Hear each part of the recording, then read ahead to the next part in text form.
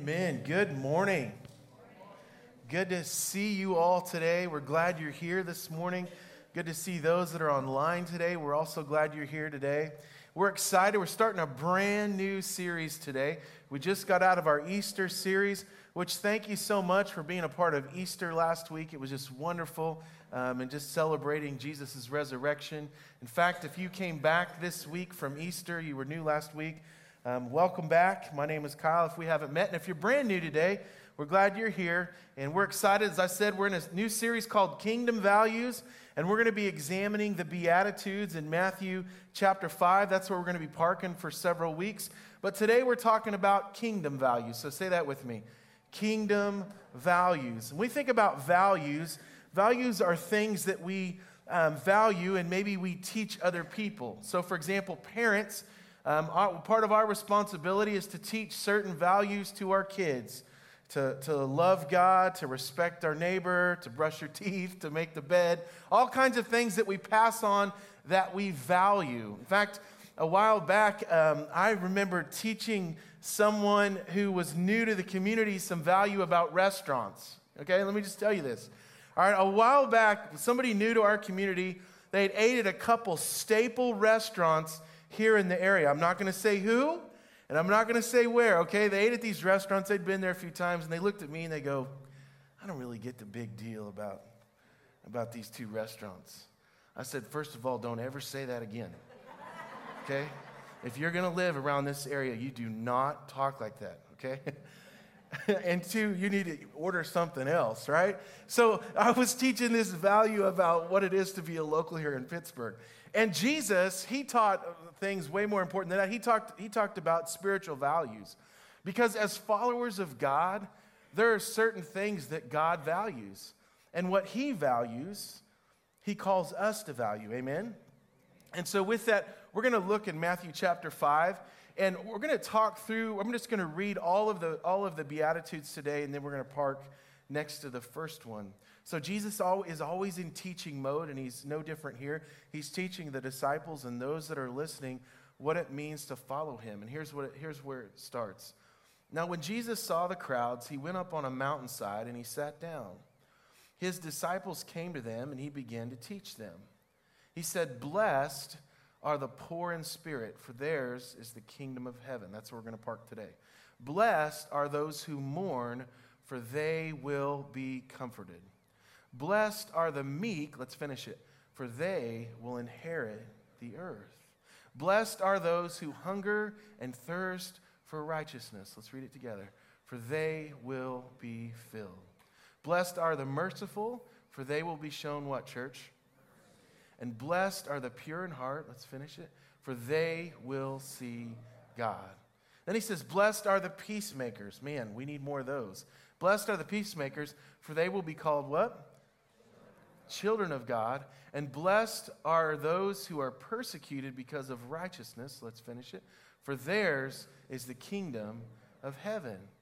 Blessed are you when people insult you, persecute you, and falsely say all kinds of evil against you because of me. Rejoice and be glad," let's read it, "because great is your reward in heaven. For in the same way they persecuted the prophets who were before you." So Jesus lays out these really important truths. We're going to take each one of those and look at them over the next few weeks. And our children in our children's church are also going to be looking at these. Our Columbus campus is looking at these, just like any other series. Some very important stuff that we're going to be learning from today. So this series, not a lot of fluff, man. Just meat and potato stuff that Jesus is laying out. In fact, this is a series that we'll repeat every 3 or 4 years. We'll put something different to it, but really it's something we need to be reminded of and just remember today. So today we're talking about the poor in spirit. Let's say that. Poor in spirit. So if you're talking to some people, when they think of this, they may be thinking of, well, somebody who doesn't have money sometimes, just from a surface glance, is what they may think that this is talking about. And it's not talking about that at all. So I looked up in the Smart Books what this "blessed are the poor in spirit, for theirs is the kingdom of heaven" means. They're called commentaries. Matthew Henry is a pretty basic commentary that helps you break down what the Scripture's talking about. It gives you a little bit more depth to it. Here's what it says. Okay, we're going to spend a little bit of time understanding this before we get into our takeaways today. Here's what it says. Poor in spirit means to be humble. So when Jesus says, blessed are the poor in spirit, to be humble and lowly in our own eyes. To be poor in spirit is to have humble thoughts of what, church? To have humble thoughts of ourselves. Paul, we know, who wrote a lot of the books in the New Testament, Paul was rich in spiritual things, excelling most in gifts and graces, and yet he was poor in spirit. So the example that he's given here is, look, if anybody could boast, it would be Paul. I mean, he wrote most of the New Testament, started a bunch of churches, went on 3 missionary journeys. Here's a guy that has all kinds of, fruit, so to speak, from a missionary and Jesus follower perspective, and yet it says that Paul was poor in spirit. The least of the apostles, less than the least of all saints, and nothing in his own account. It is to be willing to make ourselves cheap and humble and little to do good. So I just want to stop there for just a minute. Humility doesn't involve thinking little of yourself. It simply means thinking of yourself little, okay? So just real quick today, we're not called to have a low self-esteem. We're not to think poorly of ourselves. It's just that we don't think about ourselves a lot, okay? So just want to clarify that. It's willing to make ourselves cheap and humble and little, to do good, to become all things to all men. It's to acknowledge that God is what? Amen.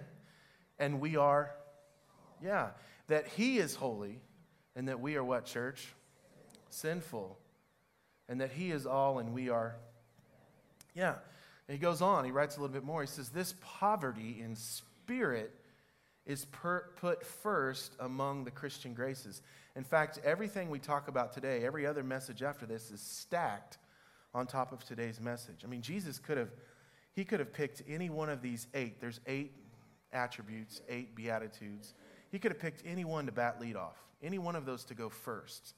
But he picks this one to be the first one that everything else stacks on.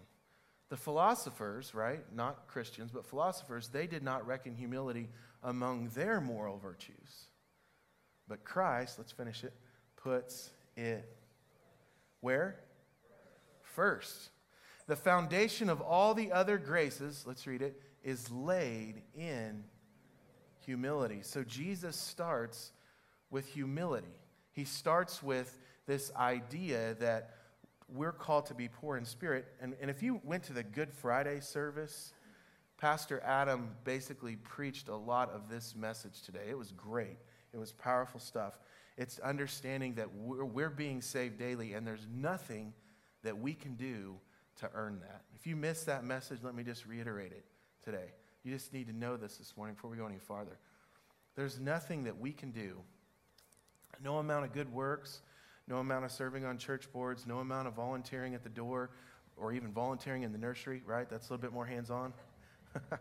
It's okay to laugh, guys. It's all right.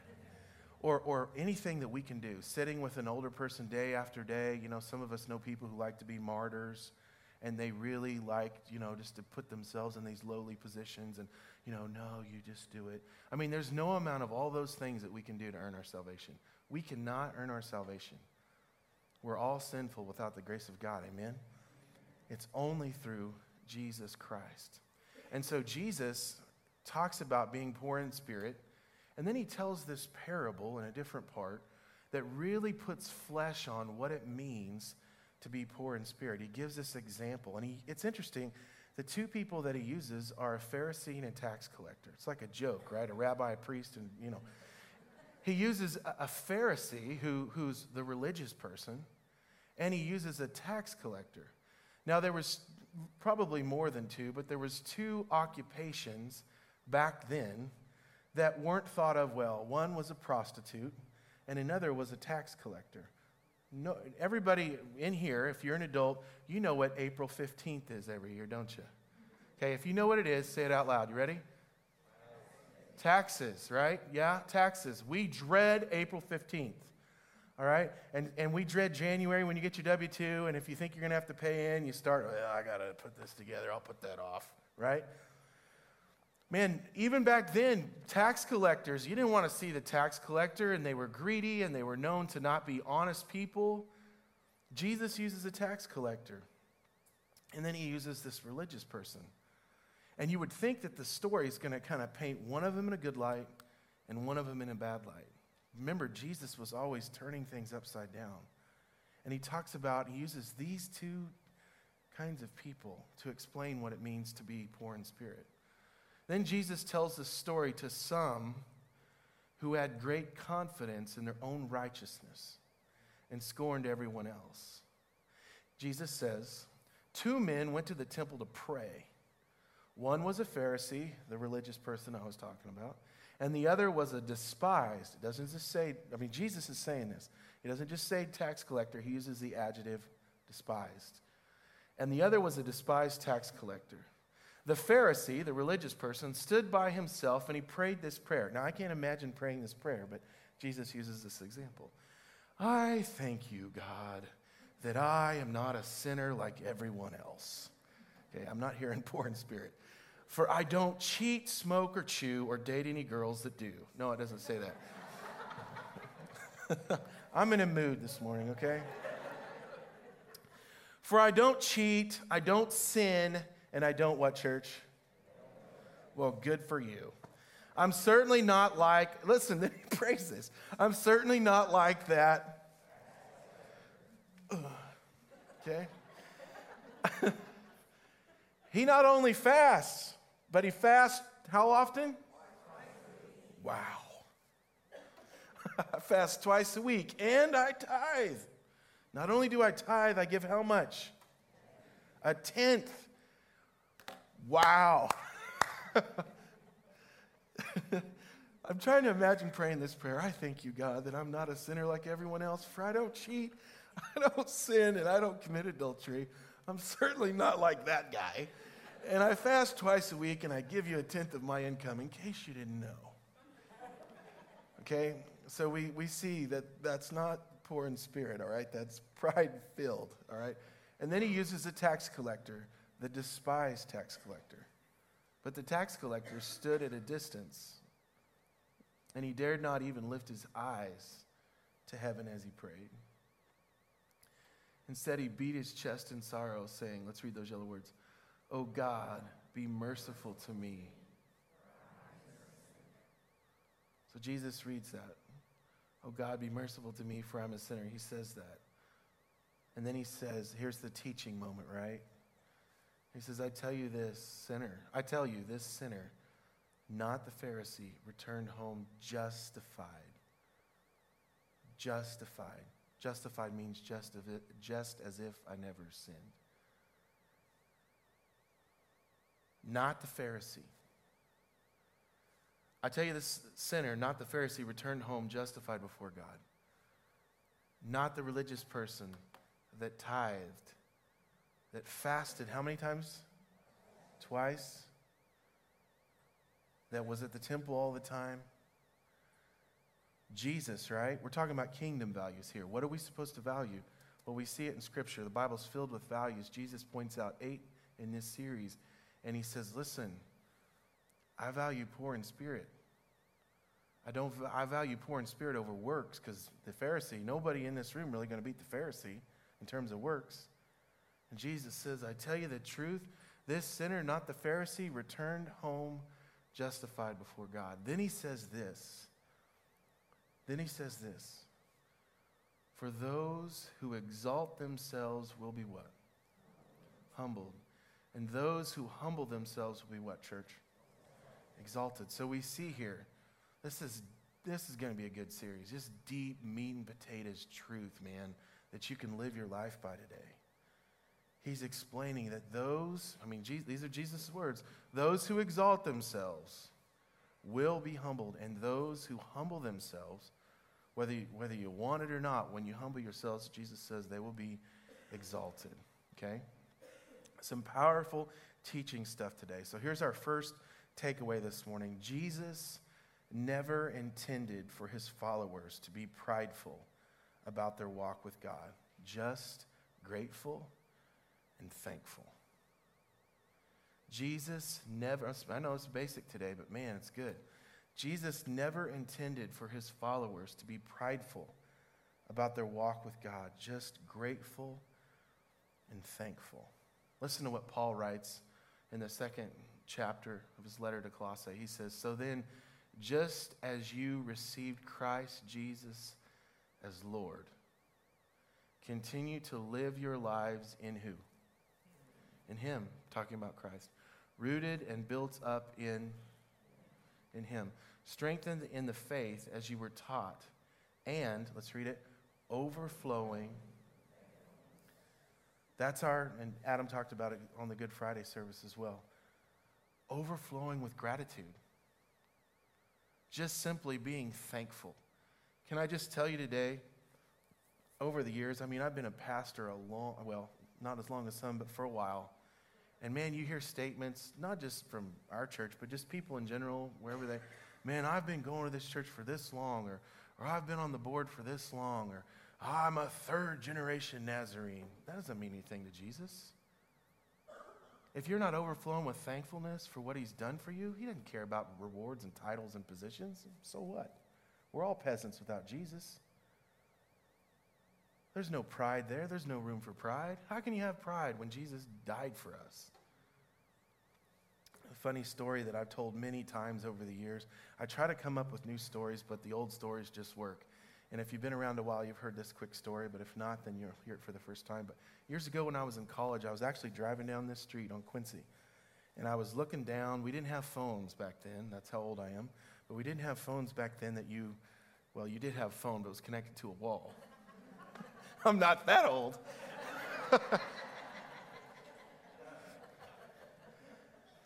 This would not be the time to say, but some of you are. No, that would not be good. But no, I didn't have a mobile phone, and I was driving down the road, and I think I dropped something on the ground, and I reached down to grab it. Don't do that. And I rear-ended a car that was in front of me, and it was a really nice car. I want to say it was like a BMW or something. And I was broke as a joke, college kid, and we pulled over. We weren't going that fast, but I dented it. He gets out, and he looks at it, and of course I'm like, oh my word, and he looks back at me, and he says, "Don't worry about it." That's grace. And can I tell you today that there's no room for pride when someone gives you grace? Well, I was looking down, so it's really not my fault. Well, I'm glad you let me off because, I've never had a wreck like that before, so I shouldn't have to pay. All those kinds of things we could maybe come up with. There's no room for pride when someone gives you grace. There's no room. Jesus is saying there's no room at the table for someone who's filled with themselves. Those who exalt themselves will be humbled, but those who humble themselves will be exalted. In the same way, we all understand that in a situation like I just described a minute ago, our only posture is thankfulness and gratefulness. Thank you. And we understand that concept, and it's even to a greater degree with our salvation. There's nothing that we can do to earn it. Pride doesn't represent who Jesus is or who He calls us to be. In our culture today, kids and adults too, but even kids, when you tell them to do something, coaches, if you're a coach or a teacher, you know this, they want to know why. You remember the Karate Kid movie where Daniel wax on, wax off for those who are older, and finally he's like, "Why are you having me do all this stuff? I want to learn karate, and all you're having me do is wax your cars and paint the fence. Why? Teach me karate." And then he shows him, right? If you know the movie, he shows him. "Daniel's son, show me paint the fence," right? And then I told you I was in a mood. He pops at him, and he's like, catches it. "Show me wax on, wax off," right? And he does it, and he realizes this whole time he's been teaching me. I thought I was just doing this for no reason, but He's teaching me. And when we trust God and we have faith in what God's telling us to do, it may feel like sometimes that nothing's happening, but understand that it is. That God is doing something in us. Pride, though, as believers, we need to understand this. Pride. If you go work at a company, and you do any training ahead of time, they're going to tell you what their core values are. They're going to tell you what their mission statement is. They're going to tell you what is expected and what isn't expected. They're going to tell you how to handle situations, how not to handle situations. I mean, every year, for those of you who are teachers, you have a beginning of the year conference that you go to, and they kind of lay things out for you. They give you, here's who we are. Here's who we aren't. Jesus is saying to them, and he tells us today, listen, if you follow me, you can lose pride. It is not who I am. You know, pride, it says that I can do it on my own. Pride says I don't have to be under anyone's authority. Pride says I know best, or someone other than God knows best. Pride says I will show them. But humility, on the other hand, recognizes that I can't do it on my own. Humility says I come under the authority of God through his word and his spirit. Listen, if you love God, I'm just going to say this. If you love God, then you love his word. You can't love God and not be willing to come under God's authority. His authority is his word. And let's just be real. It's a discipline sometimes to read God's word. Whether you read it on your phone or you read it, just like this. But man, how are we supposed to know what God wants from us? How are we to be reminded how much he loves us? How are we to be convicted when we're doing something we're not supposed to do if we're not taking in his word? To know God and to love God is to know and love his word. That's the truth. Humility says I come under the authority of God through his word and his spirit. Humility says I don't know best. Humility doesn't say I will show them. Humility says God show me. So this morning, listen to this passage of scripture in James. Let's read it. God opposes the proud, but gives grace. Oh, it doesn't say prideful. It says humble. God opposes who? He opposes the proud. So I'm just going to bring it home for a minute. So far, we've just been telling you what it says. Now let's do some application for a second. Is there an area in your life that you have pride? The answer is, of course there is. There's an area in your life, maybe that you're not filled with pride now, because we believe in our doctrine that God can free you from sin. But is there an area in your life that you are vulnerable to pride? And the answer to that is definitely yes. So the question is, what is it? What is that area or areas in your life that it's easy for you to get filled with pride? Because God opposes the proud, but he gives grace to the humble. Remember, Jesus never modeled pride. I mean, as we follow him, right, we're to copy others. Some of you have kids or grandkids, and they do things just like you do, right? I hear my son sometimes saying the same things I do, and Noah Whitney looks at me and goes, wonder where he heard that from. Well, it's the truth, right? But one of the things as we're following God that we have to remember is pride doesn't represent who Jesus is. And people can't see Jesus in us if we're filled with pride. There's no greater example of that than the cross. Paul talks about it in his letter to Philippi. He says, though he was God, and he's talking about Jesus, though he was God, he did not think of equality with God as something to cling to.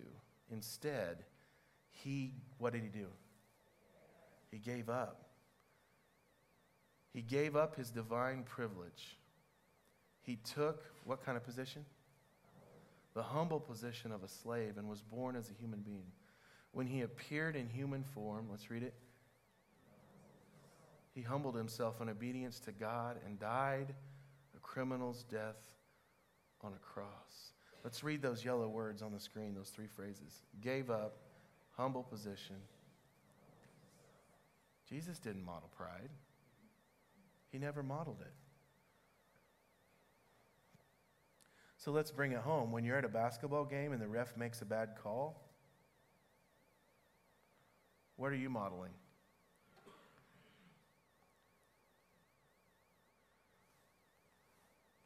God opposes the proud, but he gives grace to the humble. Here's our last thought. The poor in spirit are the ones who experience salvation and also the abundant life Christ Jesus talked about in John 10:10. What do I mean by that? How can we receive salvation if we're full of pride? The answer is we can't. It's only through humbling ourselves. We cannot receive salvation if we're not poor in spirit. We see on the cross, you remember this on the cross? Those who remember the story? There's two thieves on the cross on either side of Jesus. They're both guilty. They are both guilty. One's full of pride, tells Jesus, hey, if you're who you say you are, get us off of here. And then the other guilty thief humbles himself and says, hey, remember me. And Jesus says, I will. We can't experience salvation without being poor in spirit. And also, the abundant life that Jesus talked about in John 10:10. Remember, the thief comes only to kill, steal, and destroy. Jesus says, I have come that they may have life and have it abundantly. Other versions say, have it to the fullest. Listen, the only way that we can receive abundant life and live in that, it's one thing to have it once, right? It's another thing to live it out. Because it's like, okay, I have peace today because I've submitted myself to God. Okay, but tomorrow's a new day. I have a choice. Am I going to submit this back to God, or am I going to hang on to it and be filled with pride? Every day is a new opportunity to live the life that God's called us to live, or to choose another path. And to experience the life that Jesus is talking about. It starts with poor in spirit. That's why Jesus bats lead off with that in the Beatitudes. He says, first thing right out of the gate as we start teaching, humble yourself. Don't be filled with pride. So 2 questions as we wrap up today. I'm going to ask the band to come. 2 questions, pretty simple. It doesn't matter what your wife thinks or your husband thinks. You know, if you were to lean over to your family and say, hey, do you think I'm poor in spirit? First of all, that's an odd question to ask somebody, but there's only real one person we have to ask that question to. It doesn't matter what other people think. Maybe everybody around you thinks you're the most humble lady or the humblest guy they know. Maybe even they say to you, man, I wish I was humble like them. That's still not the person to measure yourself against. What does God say? Would Jesus say you're poor in spirit? Would Jesus say that I'm poor in spirit? It's a question we have to ask ourselves more than once, right? All the time. So here's my challenge today. And maybe it's something we do today, but really it's something we should ask all the time. What if you asked him and then listened to what he had to say? We all know those people who don't want to ask the question because we know we might get an answer.